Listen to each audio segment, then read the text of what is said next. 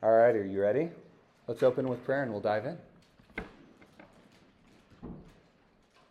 Our Father, as we were just adoring you through song, thank you so much that you're rich in love, that you're slow to anger, that you are merciful.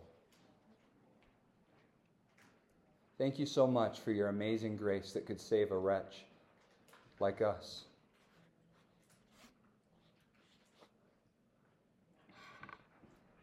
Thank you that there's no sin so great that it can't be forgiven through the shed blood of Jesus.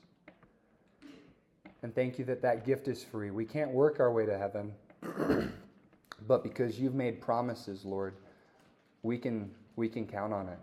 Your promises are good, and you always make good on your word.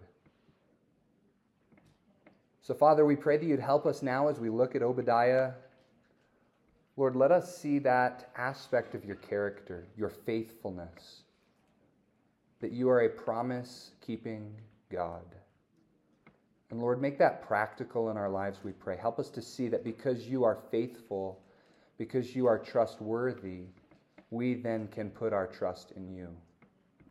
Father, I pray that you would make this very, very clear to us this evening through the truth of your word and through the power of your Holy Spirit. In Jesus' name we pray. Amen. All right, so if you've got your Bibles, look at the book of Obadiah. Look at Obadiah. We're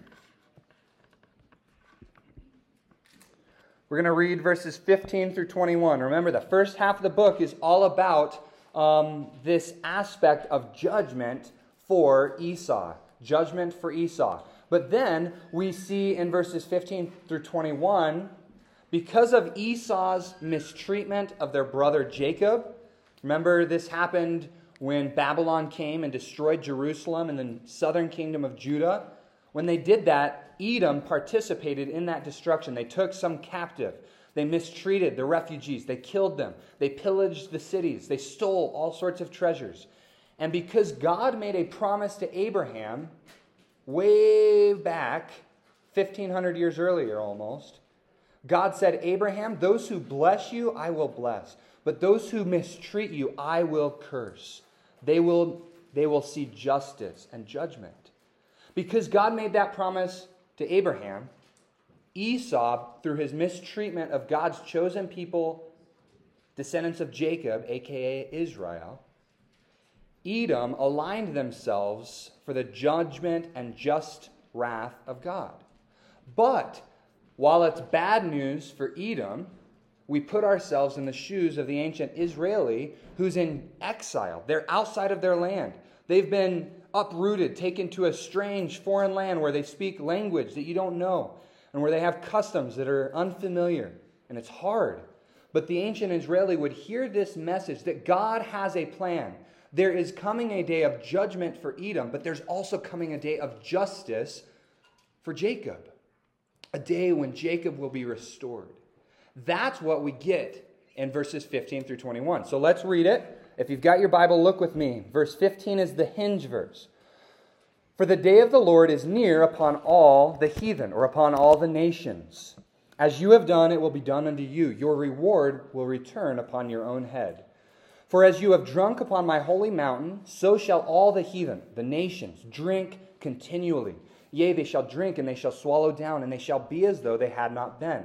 Remember, verses 15 and 16, Esau is experiencing God's judgment, and they become an example of how all the nations will receive justice for their actions. As they have done, so it will be done unto them. That's what that principle we talked about, it's called retributive justice. Punishment that is similar and an equal quality and quantity to the sin that they committed. Remember that principle? So Edom is a little picture of the judgment that's coming for all the nations. Then verse 17. But upon Mount Zion shall be deliverance, and there shall be holiness, and the house of Jacob shall possess their possessions, and the house of Jacob shall be a fire, and the house of Joseph a flame, and the house of Esau for stubble, and they shall kindle in them and devour them. And there shall not be any remaining of the house of Esau, for the Lord has spoken it. Now the verses we're looking at tonight. Verse 19, and they of the south, or of the Negev, shall possess the mount of Esau, and they of the plain, the Philistines, and they shall possess the fields of Ephraim, and the fields of Samaria. And Benjamin shall possess Gilead, and the captivity of this host of the children of Israel shall possess that of the Canaanites, even unto Zarephath. And the captivity of Jerusalem, which is in Sepharad, shall possess the cities of the south.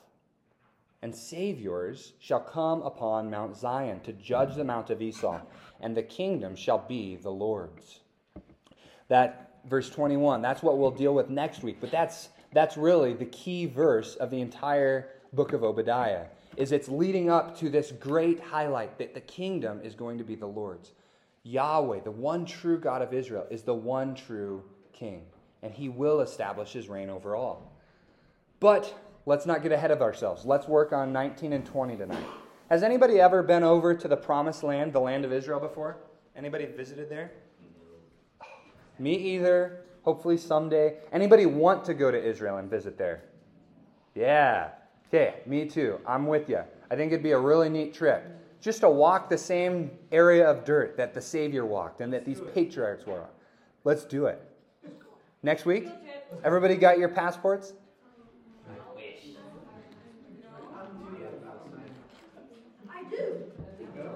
There you go.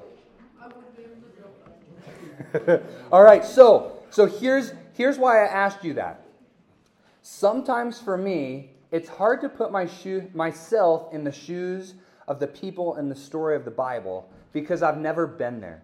Like, we're removed from these times by 2,500 years, right? It was 586 BC when the circumstances that Obadiah describes went down, when Jerusalem was destroyed. That's over 2,500 years ago. So not only do we have a gap of time, we also have a gap of culture. We are a Western culture, and this is an ancient Near Eastern culture. It's a lot different than the way that we think and the way that we live, if you haven't noticed. Even just go over and look at Middle Eastern culture today. It's a lot different than the way that we live, isn't it?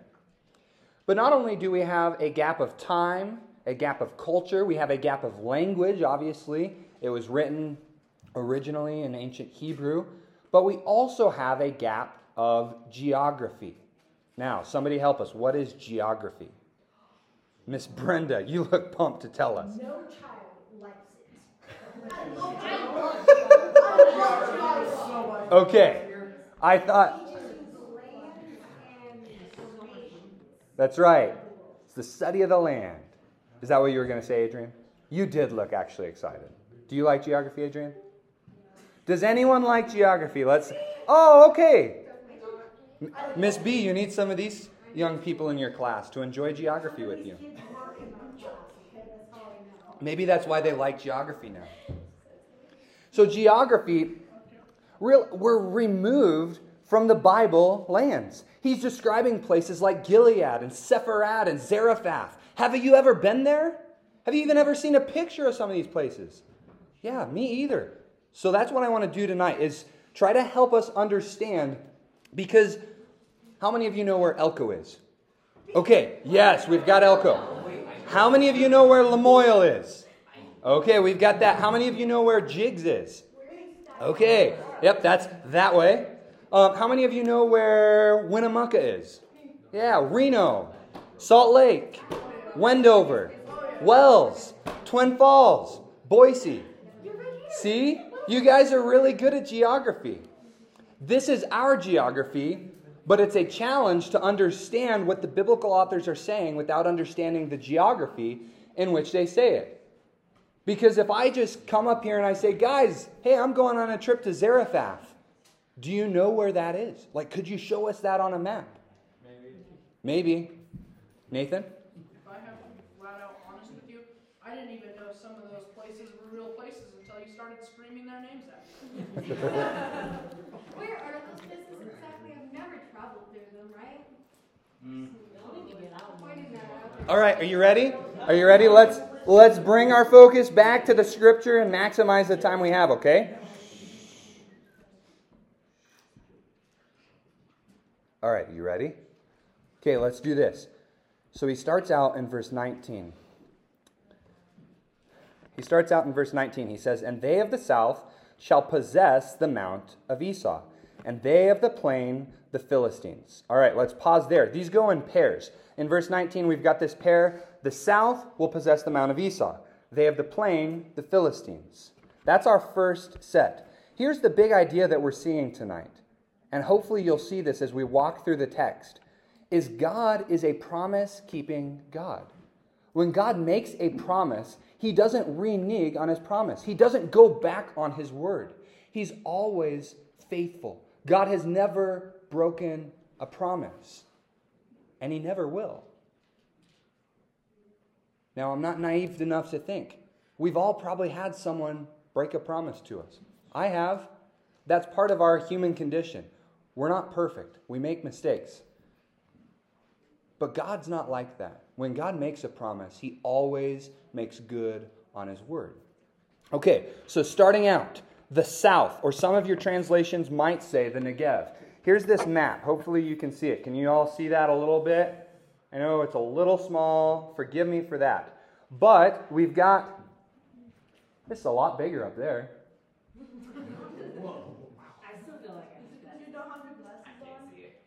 I have contacts in, so that's good. Okay, so let me grab my scribbly here. And we're going to go red. There's the Negev. You see that? So this is the land of Israel all through here. This is the land of Israel. And Jerusalem's actually underneath that lower point of that line. But down where I just circled, this is also part of the land of Israel. Now it's called the Negev. And does anyone know what the Negev is? You ever heard of that? The Negev is a desert. And it is often referred to as the Southland because it's the south of Israel. Miss B? How do they make water and then it still become a desert? Is what I've been trying to figure out for quite a few years. How did they make water? No. How did the water, have so much water near that area and still it end up being a desert? Yeah, that's a good question. Okay, just something else I'm trying to figure out.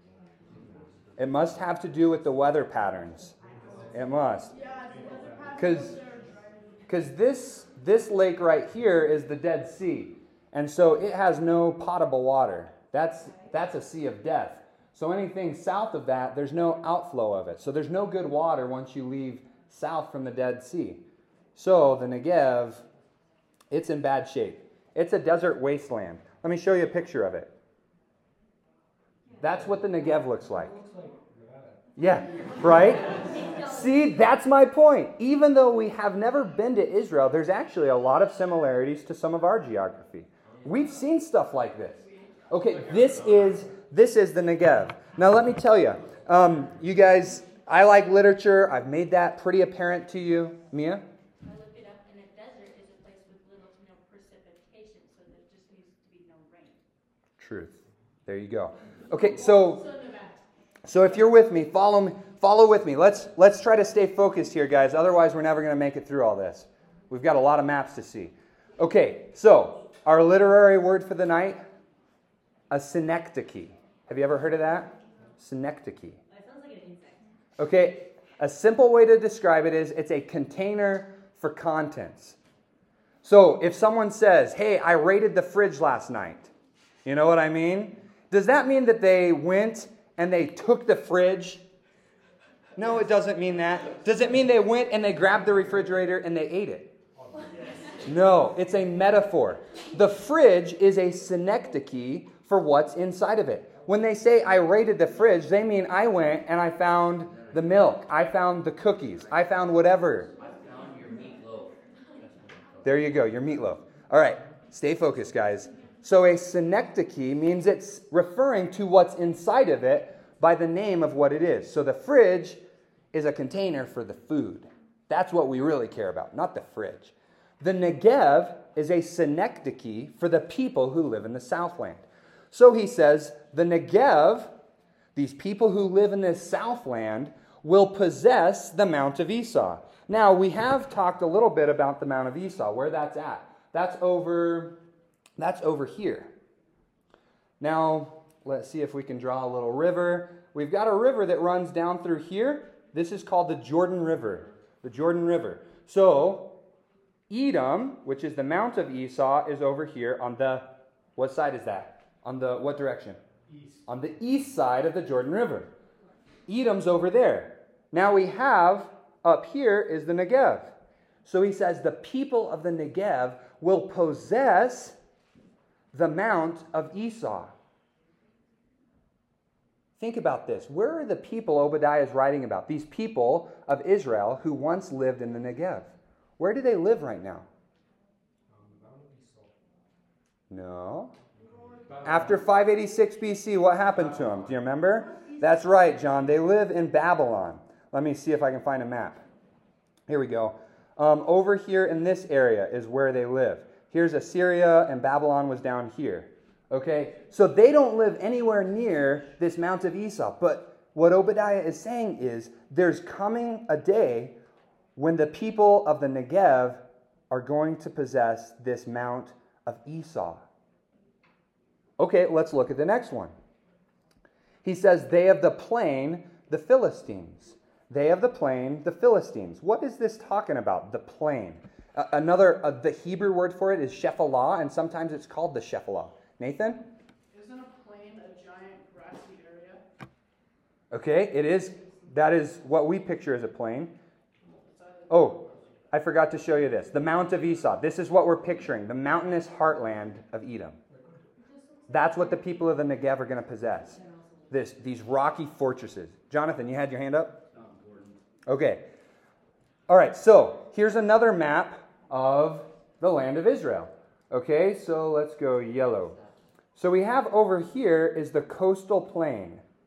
This is a luscious land. It's down toward the coast. They get the wind off of the Mediterranean Sea. Remember, try to zoom out. Here's the Mediterranean Sea, and this here is the land of Israel that we're talking about. Okay, so when we zoom that picture back in, here's the Mediterranean Sea out here. Okay, so it's a very good climate. Here's the coastal plain. Right here is the Shephelah. The best way I can describe it to us is the foothills. So we have the Ruby Mountains. Those are our real mountains. But if you've ever noticed, there are smaller mountains all around the rubies. Have you noticed that? What do we call those? Foothills or Elko Hills. They're the foothills. The Shephelah is the foothills of Israel. The Shephelah is the foothills of Israel. And the Shephelah really served, remember back to the time of the Philistines, because that's where they're going to possess. The people of the plain or the Shephelah will possess the Philistines. Do we have any famous Philistines you can think of? Oh yeah, Goliath. Now, Goliath wasn't descended from the Philistines. He was a mercenary, meaning a hired warrior. But he fought for the Philistines. The Philistines, they lived over here in the coastal plains. And they were Israel's number one enemy back in the times of the United Monarchy. Saul, David, and then Solomon. Now, they were constantly warring because the people of Israel lived up here in the hill country of Judah. This was the large concentration of the population back then. So there was always this battle over who would control the Shephelah. Are you following me with that? So the Philistines sometimes would have control, and then Israel would have control. But here's what he's saying. He's saying the people of the Shephelah are going to possess the Philistines, the coastal plain. What is rightfully their land. These Israelites who lived in the Shephelah, now they're going to take over and control their rightful land. Are you following me so far? All right, now the second couplet, end of verse 19. And they shall possess the fields of Ephraim and the fields of Samaria, and Benjamin shall possess Gilead. Benjamin shall possess Gilead. So the fields of Ephraim. This refers to the tribal territory that was dominated by Ephraim, this central ridge. So let me find a good... I keep forgetting to show you a picture to try to help us picture this. This is the Shephelah. This is what's known as the Lachish Valley. And let me see, I can maybe show that to you. Okay, here's the Lachish Valley, if you care. That's the Lachish Valley in the Shephelah, and that's where that picture is taken. So this is the Shephelah, the foothills. Isn't that pretty cool? I mean, we can picture this. There's some places in Nevada that look a little bit like this, right? Like Cowboys Rest. Lovelock. There you go. Okay, so now we have the fields of Ephraim. They will possess the fields of Ephraim and the fields of Samaria. So, this field of Ephraim and then the fields of Samaria, this is the area around the capital city of, remember, we had the divided monarchy after Solomon. We had Jeroboam reigning the kingdom of Israel in the north and the kingdom of Judah in the south. Okay, so if you're following along, this was all referred to as Ephraim at times because they were kind of the ruling tribe in the northern kingdom. And do you remember, what was the capital city of Israel, the northern kingdom? Jerusalem was the capital city of Judah and of the united monarchy. Samaria. Do you remember that? Sorry, I can't see it on my little screen. Oh, I can't even read that. Can you guys read that? Wow. Which one are we talking about? Oh, it's so small. Well, you guys, I can't even see good enough to... Samaria's kind of right below where it says Israel. It is. I can't see it good enough to... Is that where the arrow's pointing? No. Samaria. Can't read it, but I can see it. I can't zoom in on this one. Here's Samaria. This one will show it. Right where that yellow X is, that's Samaria. Okay? So that's your capital city, right about where Mr. Peter was saying, right underneath Israel. We just can't read it on this map. So there's Samaria. So he says they will possess the fields of Ephraim and of Samaria. So here's the picture that we get. Right now, the northern kingdom of Israel, they were exiled in 722 BC by the kingdom, the empire of Assyria. But they were not like how Babylon took captive the Judeans off to Babylon. The Assyrians scattered them across the entire empire, so much so that, humanly speaking, the nation of Israel, that northern kingdom, was unrecoverable. There was no chance they would ever be reunified as a nation. But here's the hope that Obadiah, speaking on behalf of the Lord, is giving. Even these scattered Israelites from the northern kingdom who think they'll never be a nation again, God is going to bring them back, and their rightful possession of Ephraim and of Samaria, they're going to possess it.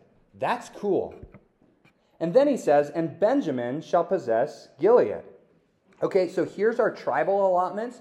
Remember, Israel, the father, had 12 sons. Here's where they got their land allotments. Here's Benjamin right here. See Benjamin? So that's Benjamin's allotment. He's on the what side of the Jordan River? What?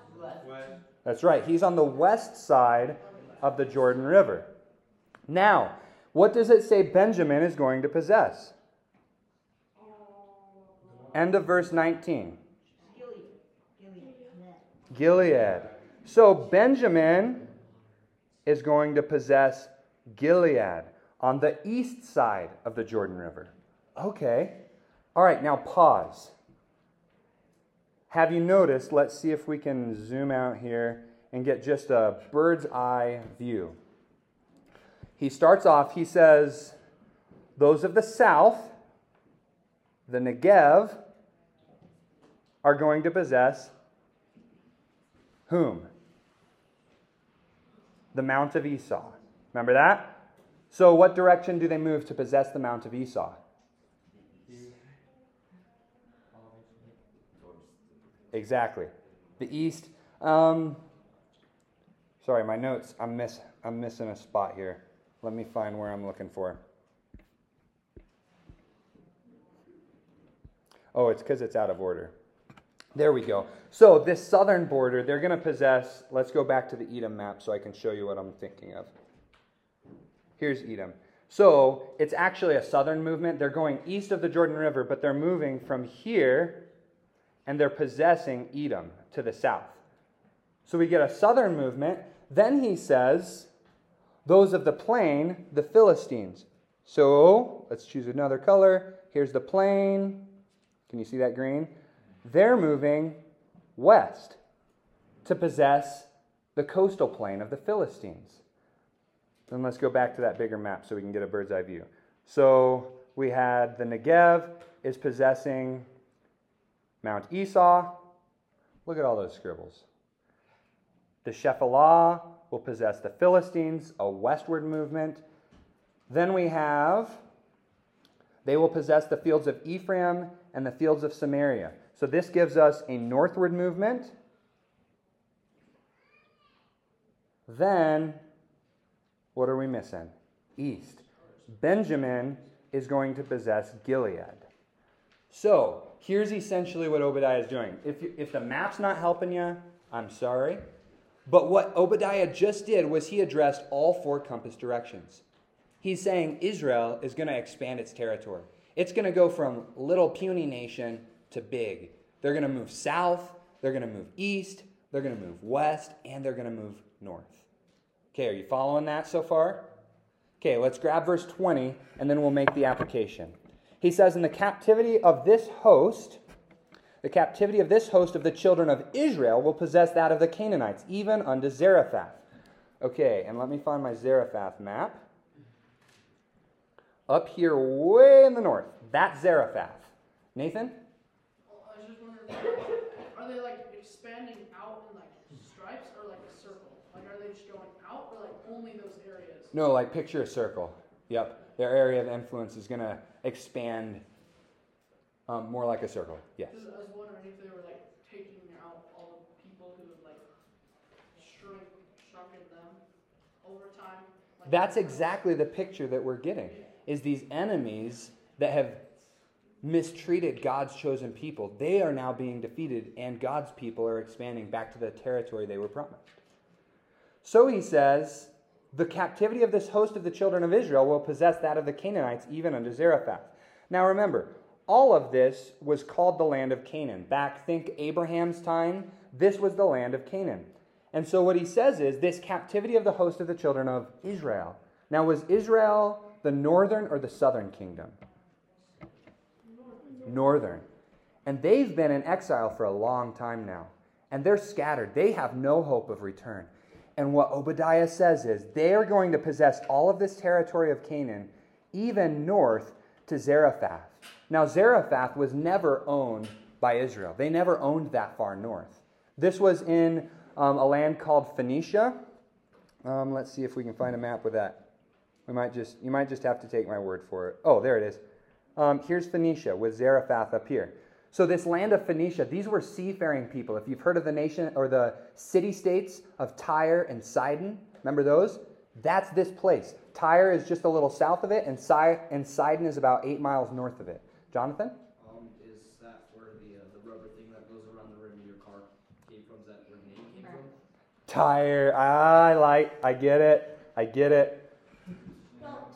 Okay, and then this captivity, end of verse 20, the captivity of Jerusalem, now we're referring to this southern kingdom of Judah. These people from Judah who are captive in Babylon right now.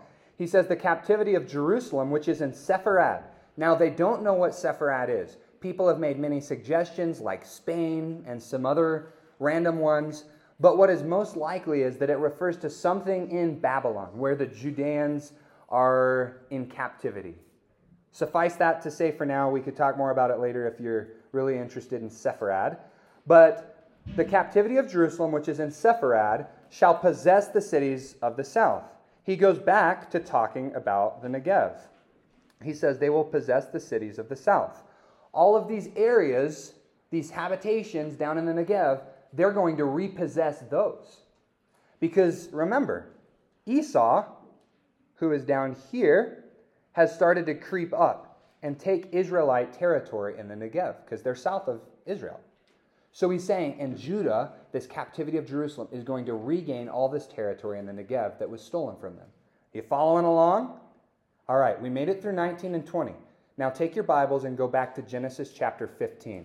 And we're going to make application.